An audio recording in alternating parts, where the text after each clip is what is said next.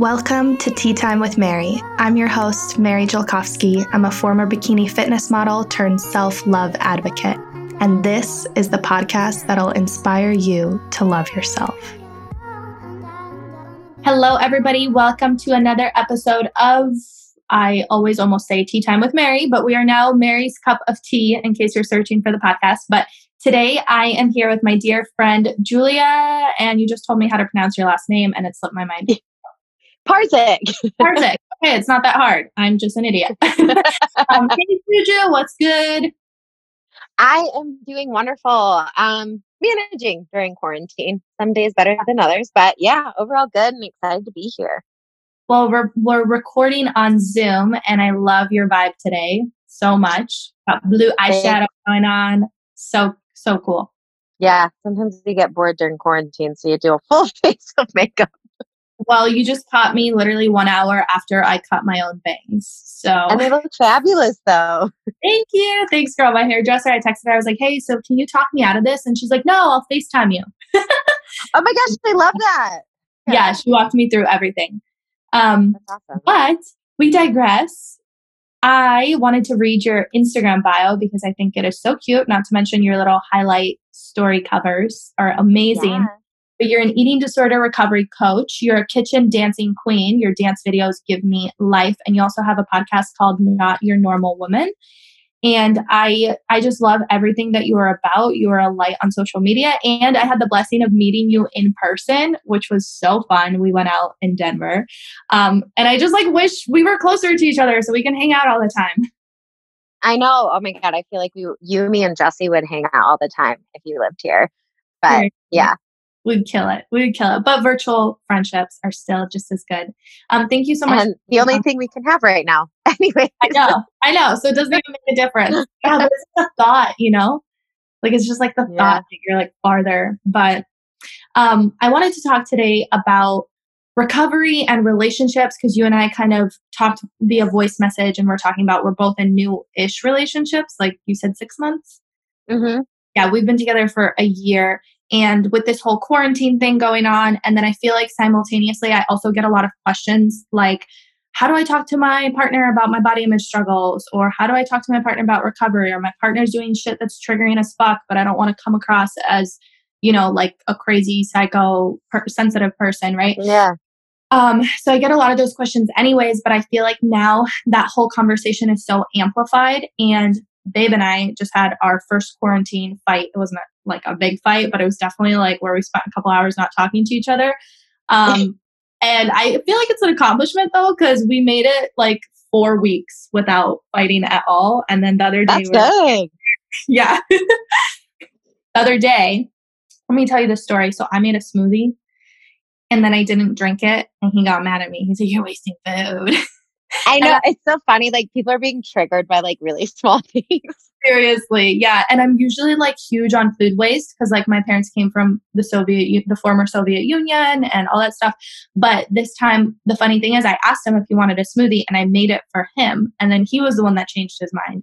Anyways, that's just my side of the story. That is my side of the story. Your boyfriend's name is Carl, right? Carl with a K.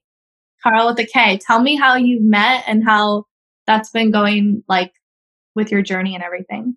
Yeah, it's been so wonderful. Without a doubt, he is my person. And within the first couple of dates, I was just like, holy crap, this is way different than anything else. I was actually kind of casually dating someone prior to meeting him who was just a fuckboy. And I finally broke it off with him and I was walking around the park here in Denver and there are not a lot of Black guys in Denver. I'm super attracted to Black dudes. It's a very white city. So Carl stuck out and he was playing basketball by himself. And I was like, holy crap, who is that man? And so me and my friends walked by him because I wanted a closer look and I also wanted him to see me. So we walked by, played on the place for a little bit, and then walked by him again. And him and I locked eyes, and I was like, "Oh, he's definitely gonna come and say something," because the ball hit the rim and it was coming towards me. This asshole didn't. He picked up the ball, turned around, and walked away. So I was I just felt this strong inkling that I had to give him my number. And since I had just broken things off with this guy, I was feeling a little bit too like vulnerable to go up myself and possibly be rejected. I typically would, but it was like 2 days after breaking it off with this guy. So I made my friend Riley go give him my number, and she walked up and was like, "Hey, my friend thinks you're really cute." I'd like walked down the way, so I wasn't like some weirdo like waving in the background. And later that day, he texted me, and the next night we went and got drinks. And then like a month later, we were boyfriend and girlfriend. And then a month after that, we said like, "I love you," and now I'm moving in this month. So Gosh, well, that's awesome. Congratulations. I didn't know you guys met in person. I don't know why, but like this day and age, that always surprises me because I feel yeah. like expect people to be like, well, we matched on Tinder. Well, and the last time I saw you, I was talking about the fuckboy that I was seeing. And so like a couple months later, or maybe even it was that month, um, I ended up meeting Carl, and I was like, "Oh, this is right. Like this feels good." And it was like no games, no nothing. And it's just like the first really healthy relationship I've ever been in. And it's so damn refreshing. That's so awesome. One thing that I loved, and I don't know anything about him. I've never talked to him, or you've never talked to me about him. But when we were voice messaging, like just the other night, he was like in it, and you were saying something Yeah. about like couples are fighting, including us, and he's like, "Oh, girl," like whatever. Yeah. Contributing in the background. I just love relationships where like you don't have to be hush hush about stuff. Do you know what I mean? Like it's Yeah. talk shit about in front of you. Well, exactly. And we just recorded a podcast on his today as well, talking about just like we're super triggered by everything lately. And I think that's really normal. And if we like can't talk to our partner about that, like then there are bigger issues. So That is so true. Like right now is an opportunity for all of that to come up, and you have the time to work through it without brushing stuff under the rug, because yeah. it is so easy to just be like, okay, well, I'm going to go work, or Mhm. I want to go to bed. I'm like, well, you got nowhere to be tomorrow. So we're staying up, Yeah. Yeah. Carl and I have made like the commitment to not go like more than 24 hours without saying something that's like bothered us, because I hate feeling resentful, and I think resentment like kills relationships. So we made like a vow that like if something pisses us off, we're gonna like bring it up. Yeah. We need that vow because we're both like very passive aggressive. Mm. Like, so can I tell you how we resolved that smoothie fight? Yeah, I want to know. Oh my God. Okay. So I go in my room. He goes in his room, which is funny that I say it like that. It's actually our offices. It's not like we have We go rooms, into offices. but we call it our own rooms. So he goes in his office. I go in mine. And first of all, I drank the goddamn smoothie because I just like felt guilty about it or whatever. So I drank the smoothie, and I also had wine. That was when I posted the smoothie with the wine. Yeah. It was literally right after. I'm like, God damn it. But anyway, so I was sitting in my office, and at first I was like, I'm just going to cry, and I'm going to mope, and I'm going to think about all the bad things, right? Because when like sets you off, you're like, I'm just going to like push myself deeper into the hole. So I was Yeah, like, you replay it. exactly. I'm going to replay it over and over again and figure out why I'm right and you're wrong. But I was like laying on the floor and listening to sad music too and everything. And then I decided that I always really wanted to make him a video. And I was going to make him a video for our 1 year anniversary, but our 1 year anniversary was just last month when we were quarantined. So I never had like the time to make the video without him being next to me, because we've been like attached this past month. We haven't left each other's sides. And so for our anniversary, like we didn't get each other anything. I mean, like he got me flowers or whatever, but I made him this video while I was mad at him. And it was like one of those romantic like videos of all these clips throughout the past year with like this lovey-dovey music and all this stuff. So 4 hours later, I come out of my room, and he's like, hey, I'm going to go on a bike ride. You want to come? And I'm like, yeah. And my video is like exporting, and I'm like, hold on a second. Like I need some time. And so I'm like trying to like draw out the time and what is it called? Stall. I'm trying to stall. Yeah. Finally, I'm like, okay, it's exported. So I'm like, I made you a video. And he's like, oh God. And It's like you screaming. he thought that I made him a video explaining my feelings. That's amazing. I love that. I went in my room to film a video to tell him how mad at him I am. And I thought it was Oh so my God, I love that. telling of our relationship, because yeah, I would totally do something like that. But Same. so he's watching the video, and the first like black screen title slide of it is, I know you're mad at me, but dot, dot, dot. And then the second Oh. clip is this one time when we first started dating, I told him that I'm going to film a video of him saying that he loves me so that way I can play it whenever he's mad at me. And that was the first clip. So, anyways, we made Oh. up. We're all good. Oh my gosh, I love that. That's like, I mean, sometimes you just like have to cry and listen to sad music and then you just fucking move on because fighting about a smoothie really isn't that big of a deal in the grand scheme of things. Made him a video about my feelings. I love that. Honestly, I kind of wish he would. I almost wish I would have too, because once he said that, I was like, damn it, why didn't I do that? I love that. That's awesome. So what have you guys been like running into during quarantine? So I live by myself and he lives by himself. He lives like 5 minutes away from me, which is really nice and convenient.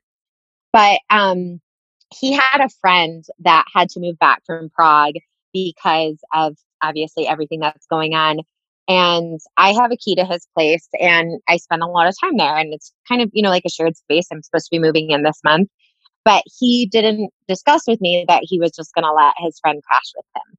And that, first of all, caused a lot of issues just because I'm really big on communication and I like to be clued in on things. And I'm a big planner. And when the plans don't go the way that I expected them to, it causes a lot of anxiety for me. So I at least like communication that something's going to be shifting.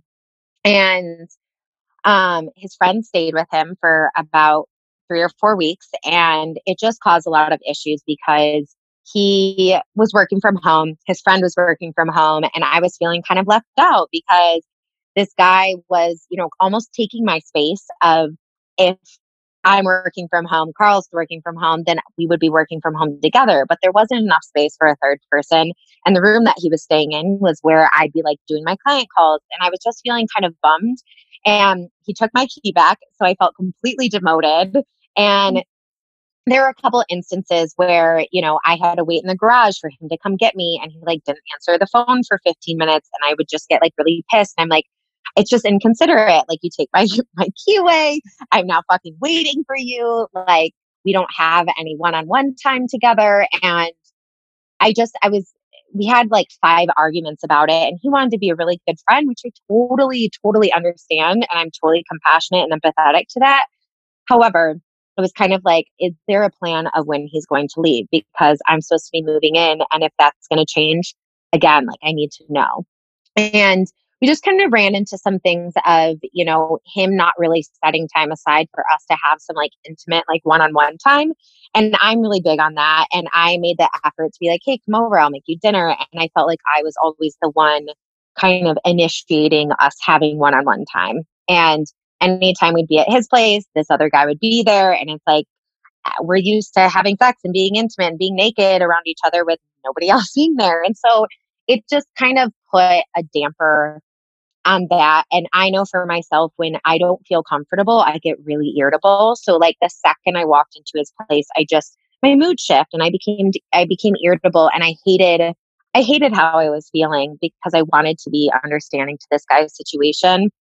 But I also needed like a timeline. I'm again like plans are big for me and I just need the communication of like, is there an end in sight? But the guy is now gone and I love his friend dearly. It was just a lot, like we're quarantined and then someone's added to the mix and then it just like plans and intimacy and everything was just kind of upturned. And so it caused a lot of like tiffs with us. How did you work through them besides the guy being gone? Um, I like overly communicated.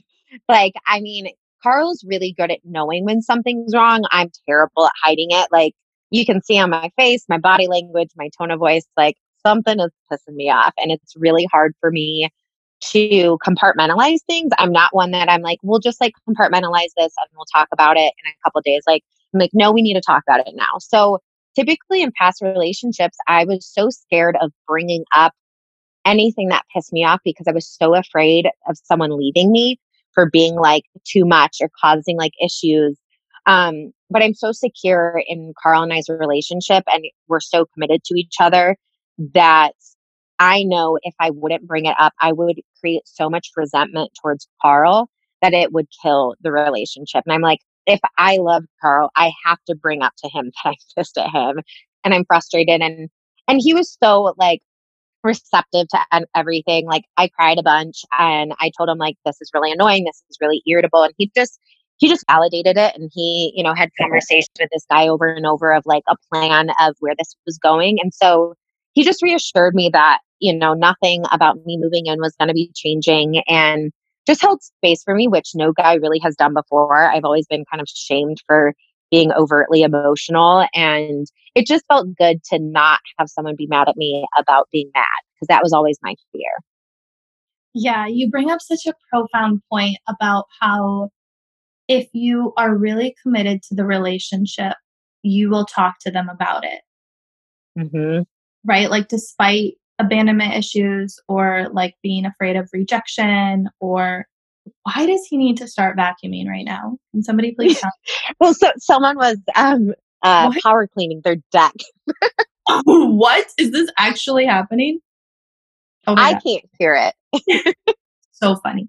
Um, And I was just about to say something like so wise.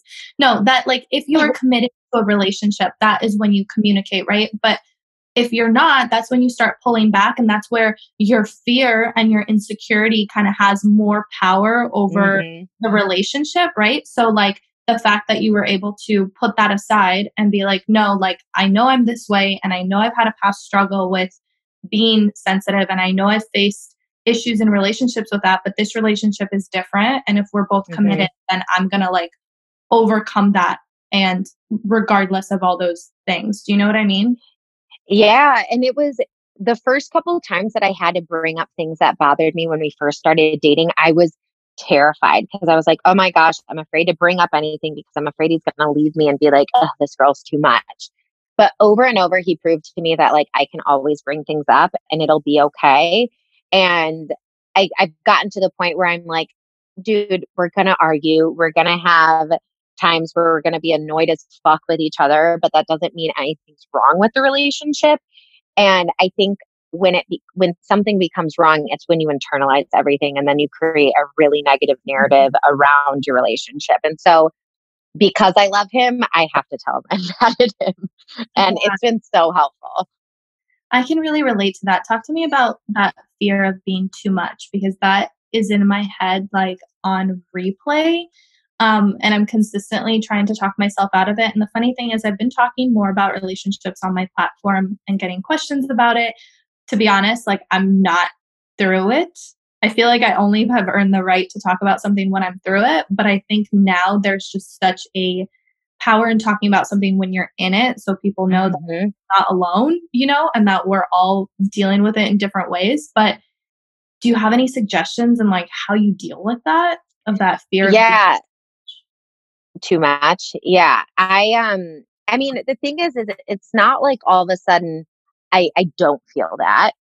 It's definitely a voice that I still hear in my head. I've had so many boyfriends tell me I'm too sensitive, too emotional, too fucking anxious, like just calm down, just chill out. And I'm like, oh, sorry, like that's not how I'm wired. Like not Mhm. saying that it's an excuse. However, I have anxiety and I am really emotional and I am really sensitive and I'm an empath, so I feel like the weight of the world sometimes. And so I can feel really emotional. And luckily Carl said that's like one of his favorite things about me. He was like, I love that you love crying. I do. I love crying.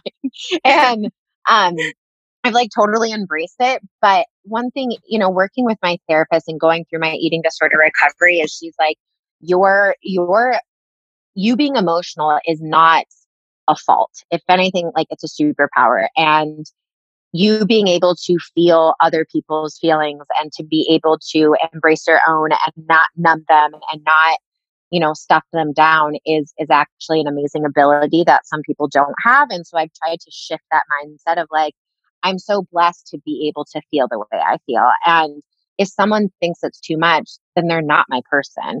And it just goes to show you, like Carl's like, I love how emotional you are. Sometimes he's like, oh my gosh, like why are you crying again?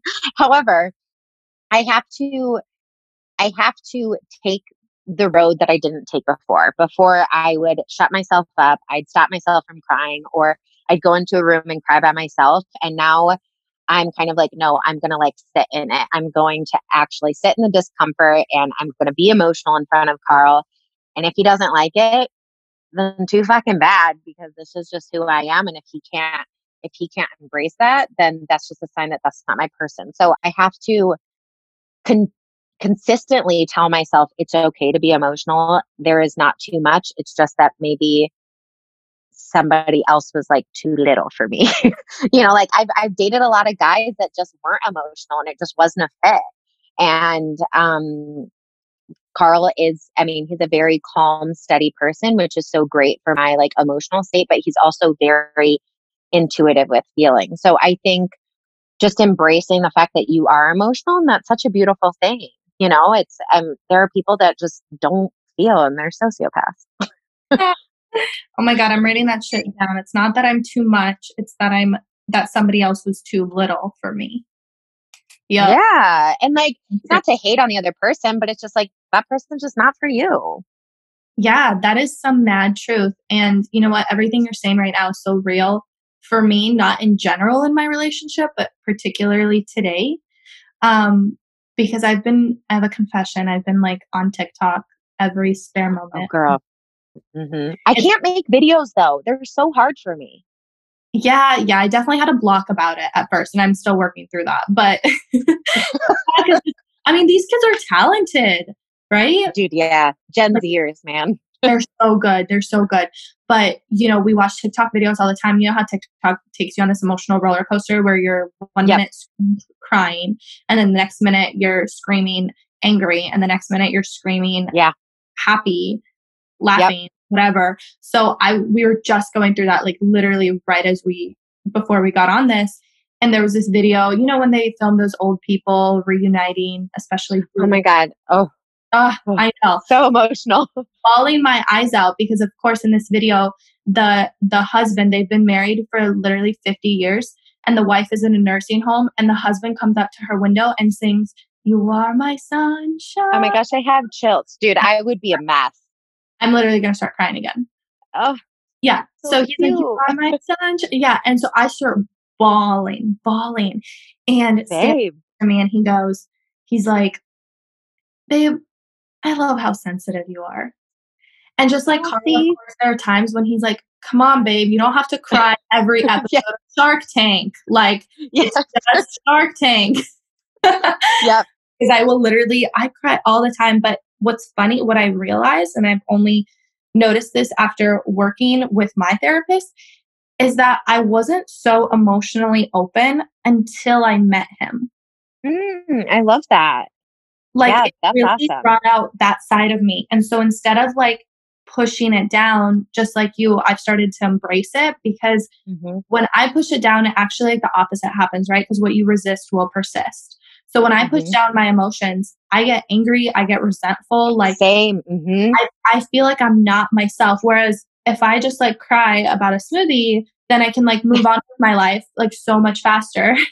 Yeah. Otherwise, like, I'm super irritable and like really bitchy, and it's like I'm not the person that I want to be.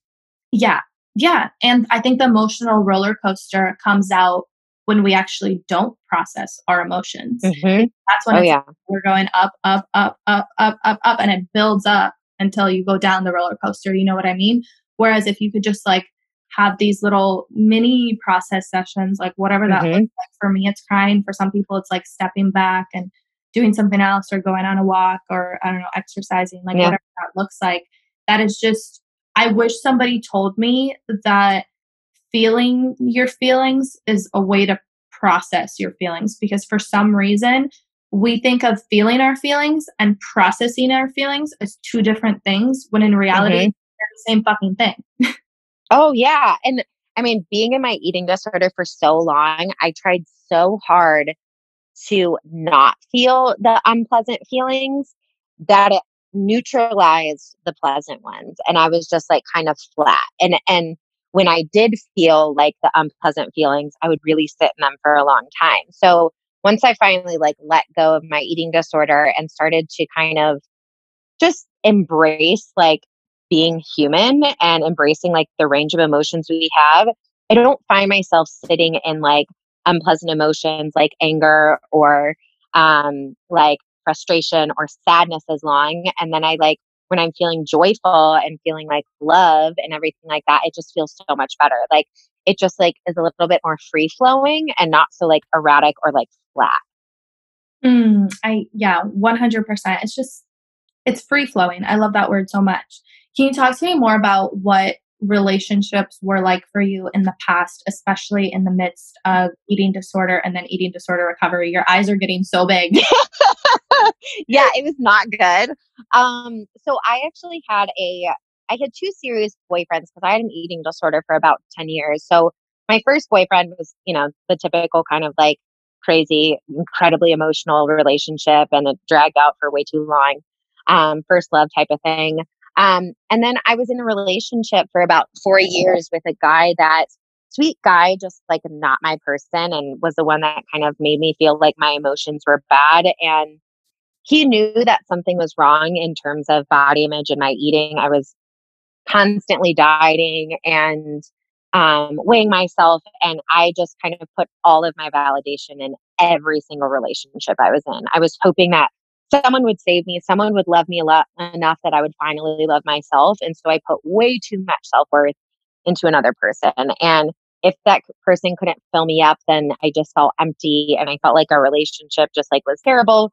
But of course, like putting that weight and expectation on someone else is a lot. And once I got out of that relationship, it turned into me sleeping with people that were not good for me, simply just to kind of like fill that void and having one night stands and just spending time with people that I knew like weren't my people and just like searching for some type of attention. And deep down, I knew that it didn't make me feel good, but I feel like I almost had to like go through that to realize that like these one night stands and like random hookups just didn't fill me up. And then finally went through therapy, thank God. Um, and kind of processed all that and was able to kind of be able to fill my own cup and fill myself up with self-worth. So I wasn't searching for that with other people. And that was definitely something I still struggled with until I met Carl. But I'm definitely in the healthiest spot that I have been. But I still found myself in some toxic relationships, trying to convince people to be with me, um, that were giving me signs that they didn't want to be with me. I'm definitely, if you haven't read the book Attached, I highly recommend it, but I'm definitely anxiously attached. Mhm. So I tended to be like a little codependent on people.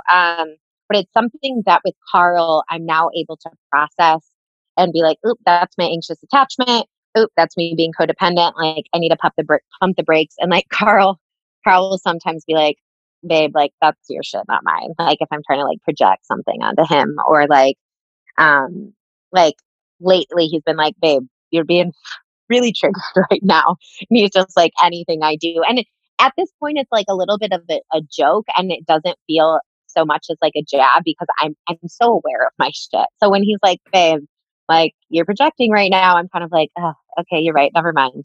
This is my shit, not yours. Yeah, yeah. Oh my God. I feel like you're my soul sister or like you're living my life. That's Yes, I know. Can we hang out? seriously, we are hanging out Yeah. after we're getting drunk. Um, Yes. I was in a relationship, same thing, first love, crazy, like crazy, crazy. And it lasted for far too long. And it Yeah. was so emotionally abusive and everything. And then the second one, same thing. He was so nice, just wasn't my person. And I had to break up with him because he was just like too Yes. nice, like too boring. And same thing, he knew about like the stuff coming up for me, but at the same time, he kind of like, I don't know, fueled that a little bit. Um, Hmm. but yeah, and then since then, like especially during my bikini competition days, like I feel like I mean an eating disorder is a type of addiction.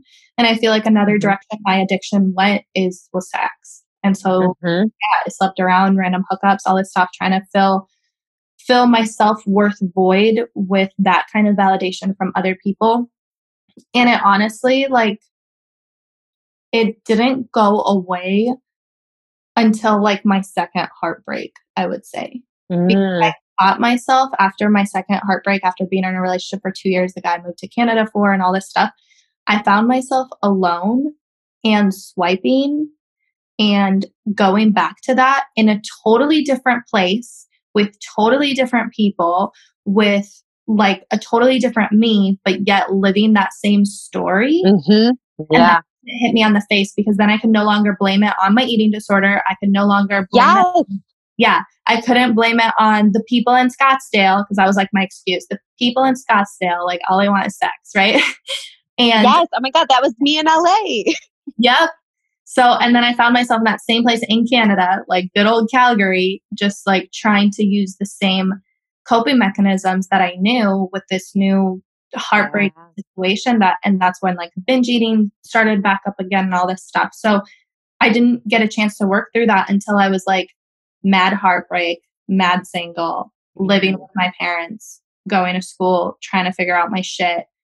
And obviously, I'm still working through it like we all are. And I'm going to therapy. Yeah.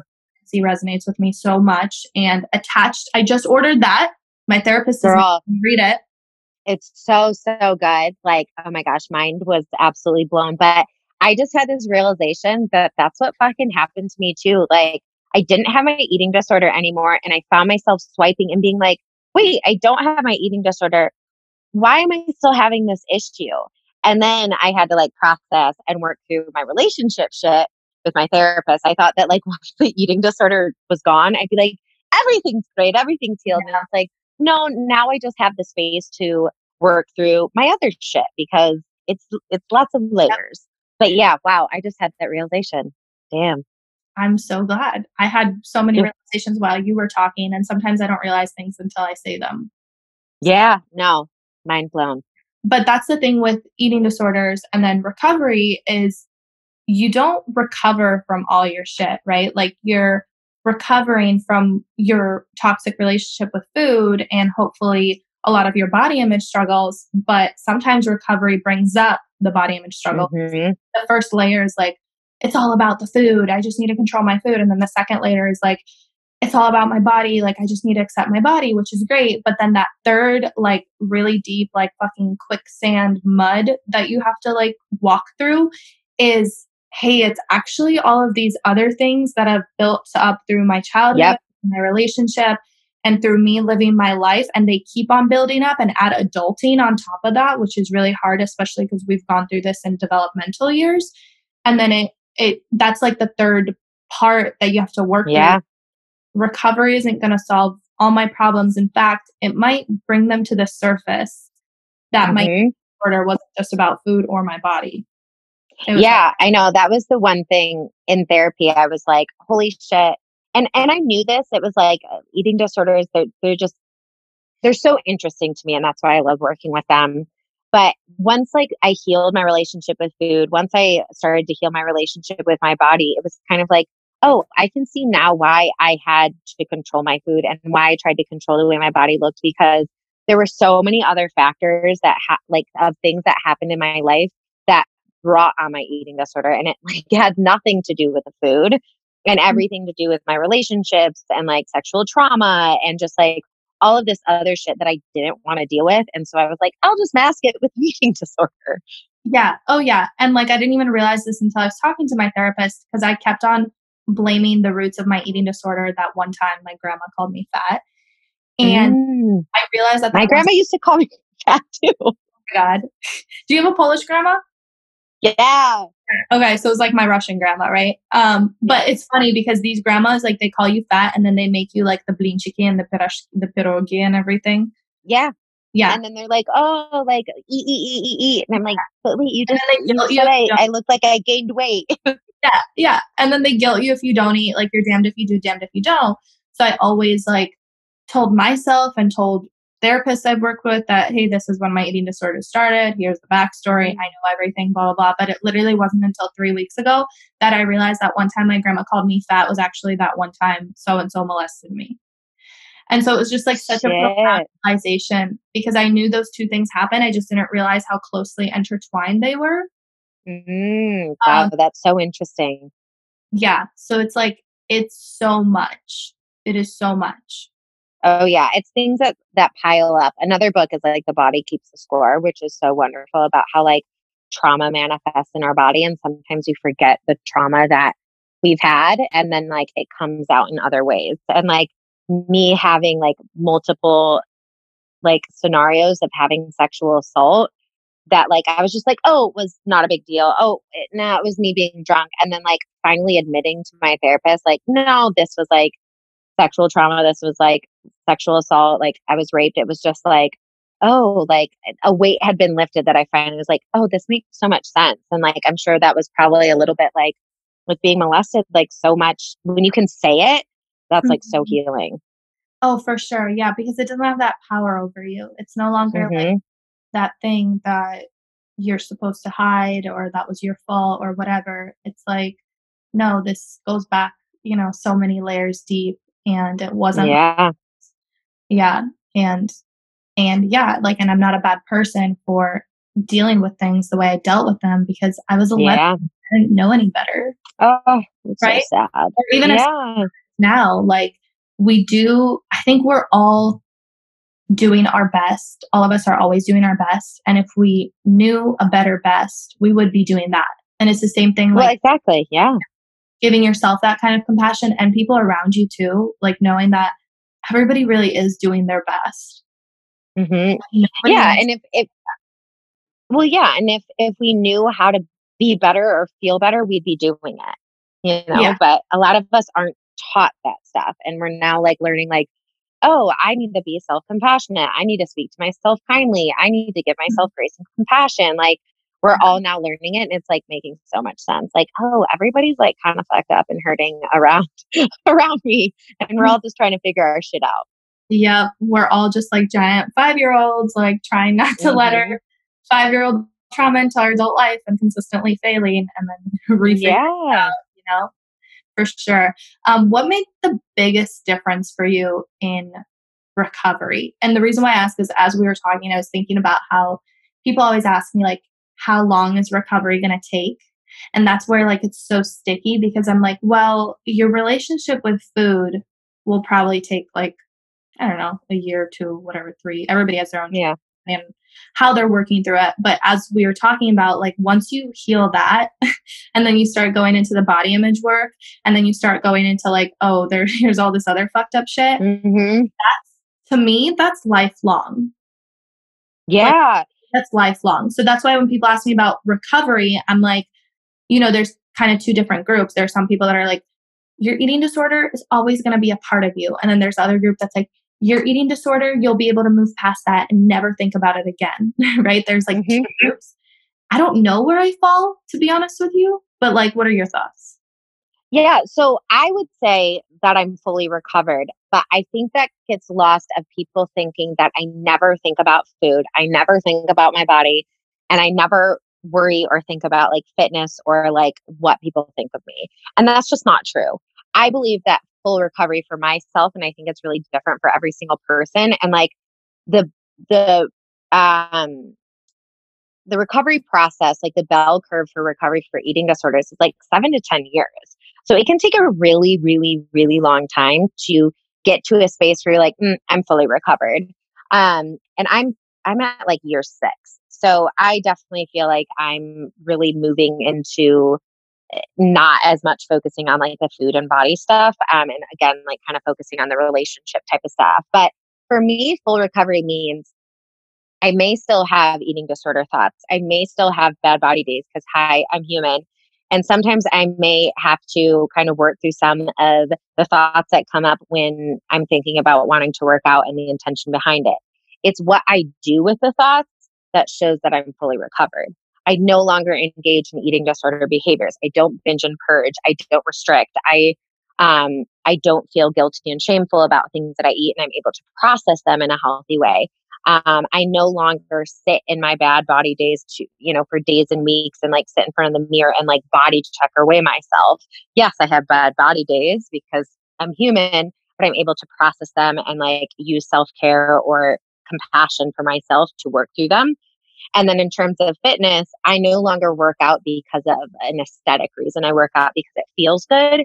And sometimes I have to catch myself like, ooh, I'm working out for the 5th day in a row. Why am I doing it? Is it like a should or is it I want to? And then if I feel like I should, then I sit my ass back down and I do something else. So I think it's like what you do with the eating disorder thoughts and behaviors and not engaging in them that shows like the recovery. But that's kind of just like my stance on it. And everybody's really different. You just gave us some solid gold. Like if everybody can write down each of those statements and be like, do I still do these things or not? Mhm. Kind of see like where you're, Yeah. you know, those little like mental self-talk check-ins. That's amazing. That's an amazing product, girl. Thank you. Thank Thank you. Yeah. I mean, you. and yeah, I think everybody is able to get to that point. I fully believe it. But man, it's tough. Yeah, it is tough. And I think like it's just this combination of mindset and habits and therapy and self-talk. Like it's a lot Hmm. of things. But the cool thing is that it's not like you have to do everything all at once. Like you have time, right? Yes. And outside of the Hmm. 1 hour a week therapy that you do or listening to a podcast like a couple times a week, like all the other stuff it kind of comes naturally because outside of that you're also living your life, right? And the more Yeah. you put in just the slightest bit of effort, I mean that adds up over the days and weeks. Yeah, absolutely. And that's just, I mean, it's kind of like neuroplasticity. Like we create new neural pathways for ourselves, and we just have to actually implement the practices that we learn. I always like use this analogy with my clients of like, say someone comes in the gym and is like, hey, I want my arms to get really strong. And this trainer's like, yeah, totally. Here are these workouts, do them for a month and come back. And the guy goes home, doesn't do the workouts. He comes back and he's like, yeah, so my arms didn't get stronger. And the trainer's like, well, did you do the workouts? And he's like, no. And that's how it is with your brain. Like if you don't implement the practices that you know will make you feel better, it's not going to fucking change. And that's kind of just a hard truth you have to take. It's like, do I either want to sit in the discomfort of feeling shitty about myself or sit in the discomfort knowing that it could lead me to a place of feeling better? And it's like, obviously the latter. Yeah, well, for sure. I love those kinds of analogies too because they take like what we feel and what we know about like working out, right? And we kind of Yeah. like see it in a different light, right? Hmm. I hosted an online retreat a couple weeks ago, and at these online retreats, I let people ask me questions at the end. And one girl asked me a question that was like, "Hey, like I'm doing really good on my body image journey when I'm like feeling good, like when my makeup's done and when I'm having a good body image day, and I feel so confident and empowered, and I feel like I got this whole self love thing and everything." And then she goes, but then like if one day I wake up bloated, then I just feel like I didn't make any progress at all, that I hate myself all over again. And it's just so hard on those days. So her question was, how do you feel better on the days you're bloated? And I'm like, you do realize it has nothing to do with being bloated. Those are the days where you build real confidence. Those are Hmm. the days Yeah. when you're doing the work. When you're feeling yourself and you like how your You're not body, doing the work. you're not doing the work. Like it's so easy for somebody to stumble in and be like, oh, my hair and makeup's done. Like I love how I look. But it's like, okay, how do you feel about yourself outside of the mirror and pictures and other people's opinions? Hmm. And I think with me being on social media, I fall into that trap so much because sometimes I feel on top of the world, but then I'm like, what is the source of this? Am I on top of the world because of me, who I am, Mary, Hmm. do? Or am I on top of the world because I got a lot of likes on Instagram? Or because I Oh, I love that. looks that day, right? And it's Yeah. sticky because, like, as much as we shouldn't attach to the negative body image days or the negative thoughts, we also can't attach too much to the positive Hmm. ones. Yeah. No, I absolutely love that. And it made me think of, I recently went off birth control and I've always had really amazing skin. I've always gotten compliments on it. And I always got compliments on my hair. So I had a really big attachment to having like beautiful skin and beautiful hair. And it was like, I knew that my body was like shit, but everything else is okay. This is like what I told myself when I was younger. But I went off birth control and like hormonally, my skin was fucking freaking out.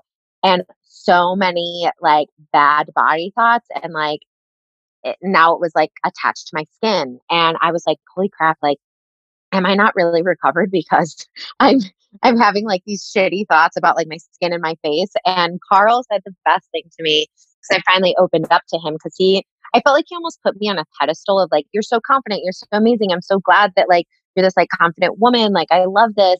But I was like, oh fuck, I can't tell him when I'm having like a bad body day. Like I don't want Mm. him to think I'm insecure.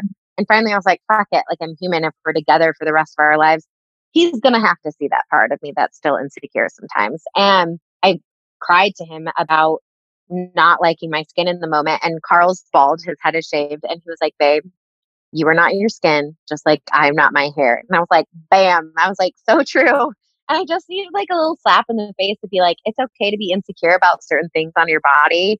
It doesn't necessarily mean like you hate yourself still. But it was like, oh, I've attached so much of my like beauty to like my skin and hair. And I like then had to process all of that again. I felt like I was kind of back at square one. And sometimes that just happens with having an eating disorder or body image issues. Sometimes you feel like you've taken 15 steps back. Yeah, and it's particularly difficult for women, and I hate like doing the men versus women thing, but we have to acknowledge how much more pressure women get. And I'm reading a book called Beauty Sick by Oh, okay. Oh my God, you've got to read it. I need to read it. I read half of it in one sitting. Like Oh my God. and it talks about how like, okay, yeah, it's great that we're talking about body positivity and feeling better about our bodies and that we're acknowledging that eating disorders exist. Like we're doing a great job as a society that way, but we're skipping that part where the premise and the root of all of this is because little girls grow up to believe that their looks matter. And if they look a certain way, they will be valuable in this world. And it's not that they just believe it, but there's so many stats, statistics, facts to prove that if you look a certain way, you will get more job offers, you will get a higher pay, you will get more attention, you will get more acknowledgement, you will get more recognition. Like all these things are tied to that premise of your looks matter. And unlearning that, I mean, talking about it gives me chills because I'm still in such a deep pit of that, of I hesitate to call it recovery because I feel like it's the work that all women need to go through. But that learning and relearning my womanhood and what it means to me and what it means to society. Damn. Okay. I need to read this book because this made me think of this idea of body neutrality. And I work with a lot of my clients on that because this idea of body positivity almost seems too far-fetched and not feasible and realistic for a lot of my clients because they hate their bodies so much. And also, I love the body positive movement. I think it's absolutely amazing. However, it's still hyper-focused on our bodies. And we got to a place of hating our bodies because we focus so much on them. And that's where the issues arise. And I feel like body positivity sometimes also gets lost in that. It's just such a hyper focus on our bodies. And that's why I love this idea of body neutrality, which it seems like that's kind of what Beauty Sick kind of embodies is this like, we are so much more than our bodies and we need to remove this like attachment to this beauty ideal and the body itself and like dig deeper and start to like really love who we are as people versus like how we show up visually for the world. Okay, I'm gonna have to get this damn book. Yeah. And this book, it's all about like all these the feminist perspectives of like, okay, why do you always feel like you need to look presentable? Why do you always feel like you're being looked at? Why is it that you can be in a healthy, loving relationship and be so in love with your person, but then when you go out, you feel the need to get done up to make sure that so and so is looking at you and thinks you're attractive? That's what fucked me up because I'm like, I'm not planning to cheat on my boyfriend. I would never think about that. But like when I go out, like there's still a voice in my head that says that your looks are important and what that guy thinks of you is important. Okay, damn. I'm going to like order this book off Amazon when we get off this call. I already got attached and The Body Keeps the Score. And I got like a lot of reading material. I'm also going to include all of these books in the show notes. I've written them all down. So I love it. So helpful. And I love that the books you're saying are books that are already either I have or they're in my I know. And I need to fucking get Beauty Sick. Oh, hell yeah. I'm so pumped about this conversation. It's so good. Yeah. And one more I'm going to throw at you, The Beauty Myth. I think it's an important read, but it's a lot denser. And people reference it all the time by Naomi Wolf, but it's a lot of research, a lot of statistics. It's the same concept of Beauty Sick. But what I like about Beauty Sick is that she pulls real stories from women from all walks of life. And so it feels like a lot more digestible. I think her writing style is a little bit more relatable. She also has an incredible TED Talk. Her name is Renee Engelin or something. But her stuff, it's so relatable because the stories are like women from all different walks of life. And I just want to highlight that this isn't women who are like dealing with an eating disorder and they're at the depths of this stereotypical It's eating like disorder every woman. recovery. Yeah, nor is it like, I hate to use this term, but the stereotypical feminist, feminazi, that like Mm-hmm. horrible term that we get. It's not like that at all. It's like literally girls and women that are just like us, that are like doing their lives and probably accomplishing so many great things, but still have this weight of beauty sickness on our. Oh, damn. It's, Okay. I'm excited. Quarantine read. yay! I love it. So I think this is a natural transition into tell us about the work that you do and how you serve people and where we can find you and all that good juju. Ha. Yeah. Oh, I like that little plug. So I am an eating disorder recovery coach and I work with my clients one-on-one, all virtually. And it's through an awesome platform that's HIPAA compliant. So super cool that all of your information's safe. But I work with a range of clients that have binge eating disorder, anorexia, bulimia, body dysmorphia, orthorexia, all that good stuff. I am taking clients right now. I'm also doing reduced rates for just like one-on-one calls if you're just needing a little bit of extra support during this time. If maybe you've been through recovery and you're finding some of these old behaviors are coming up during quarantine. So I am offering some one-on-one calls, but you can find all of this information at fitfatandallthat.com under recovery coaching. I also, speaking of good juju, I have a membership. It's called the Good Juju Gang, and it's $11 a month. And you get added to my close friends on Instagram for music and tutorials and body image work and self-care and like just like a fun place to hang out with some other girls and get some fun content like recipes and shit too. And yeah, my Instagram is fit, fat, and all that. So slide into my DMs and say hi.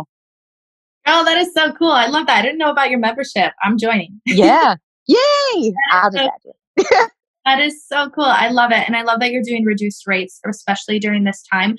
One quick thing that I wanted to ask you, just because I've always gotten this question, what's the difference? Like how is your work different from therapy work? And where's Mhm. more gifts and where you serve people?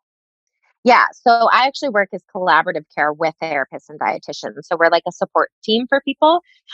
So being a coach, it's a lot of present and future work. So we don't dive into the past traumas. We don't dive into like a lot of childhood type of stuff. I do very much like everyday type of work and how to kind of move forward through your recovery and not kind of diving in and figuring out where it came from. So it's a lot more like accountability. Might be a little bit more tougher. It's not me just sitting down and like saying, how do you feel about this? It's like really figuring out like, okay, this is the way your brain's thinking. Let's reframe that thought. I do like a ton of work and like reframing negative self-talk, hunger and fullness cues with my clients so they can figure out how to intuitively eat. So I would just say like a lot more like present and future work. I love that. That is the work that helped me. I found my approach was a little bit backwards. I did a lot of self healing in combination with coaching. And now I'm going back and doing the therapy stuff, which we talked about in this episode of like Mm-hmm. third layer of shit. But that like present and future focus was so helpful for me because I didn't want my eating disorder to define me. And I didn't want to Yeah. like have a session feeling worse than I when I walked in. I'm not saying that that's what therapy does at all, but I think for some people who are kind of in that middle ground between like, hey, I know I struggle with an eating disorder or disordered eating or somewhere in the middle, but like, I'm not getting hospitalized right now. Like that was Mm-hmm. so it just gave me a lot of permission to like heal in my own way. Yeah, yeah, absolutely. And therapy is absolutely amazing and powerful. Sometimes it just might be not be the right time for it. And honestly, if it's not an eating disorder therapist, you just have so much other shit to talk about that it's nice to have someone that just focuses on body image, food, and fitness. And like that's what you hone on in with me. So Amen. I love that. Thank you for doing the work that you do. And thanks for your time today. You are at Fit, Fat, and all that on Instagram. Fit, Fat. yes. You told me the story about that, but what is it again? My aunt and I just like I was thinking of a fun Instagram name and she came up with it and we were like throwing some words around and I was like, holy shit, I really like that. But I was so resistant to the word fat. And then I was like, fuck it. I'm going to add the word fat because I don't like the word fat. And then I'm going to start to like the word fat, which I do now. Powerful. I love it. I love it so much. Yeah. Well, everybody go find Juju on the Instagram and let us know how you like this episode by screenshotting you listening or screenshotting your screen. I guess screenshotting is your screen. Let me just over explain that to you. But tag us on Instagram so we know what you liked and that you're listening. And I will talk to you guys next week. Thanks so much, Julia.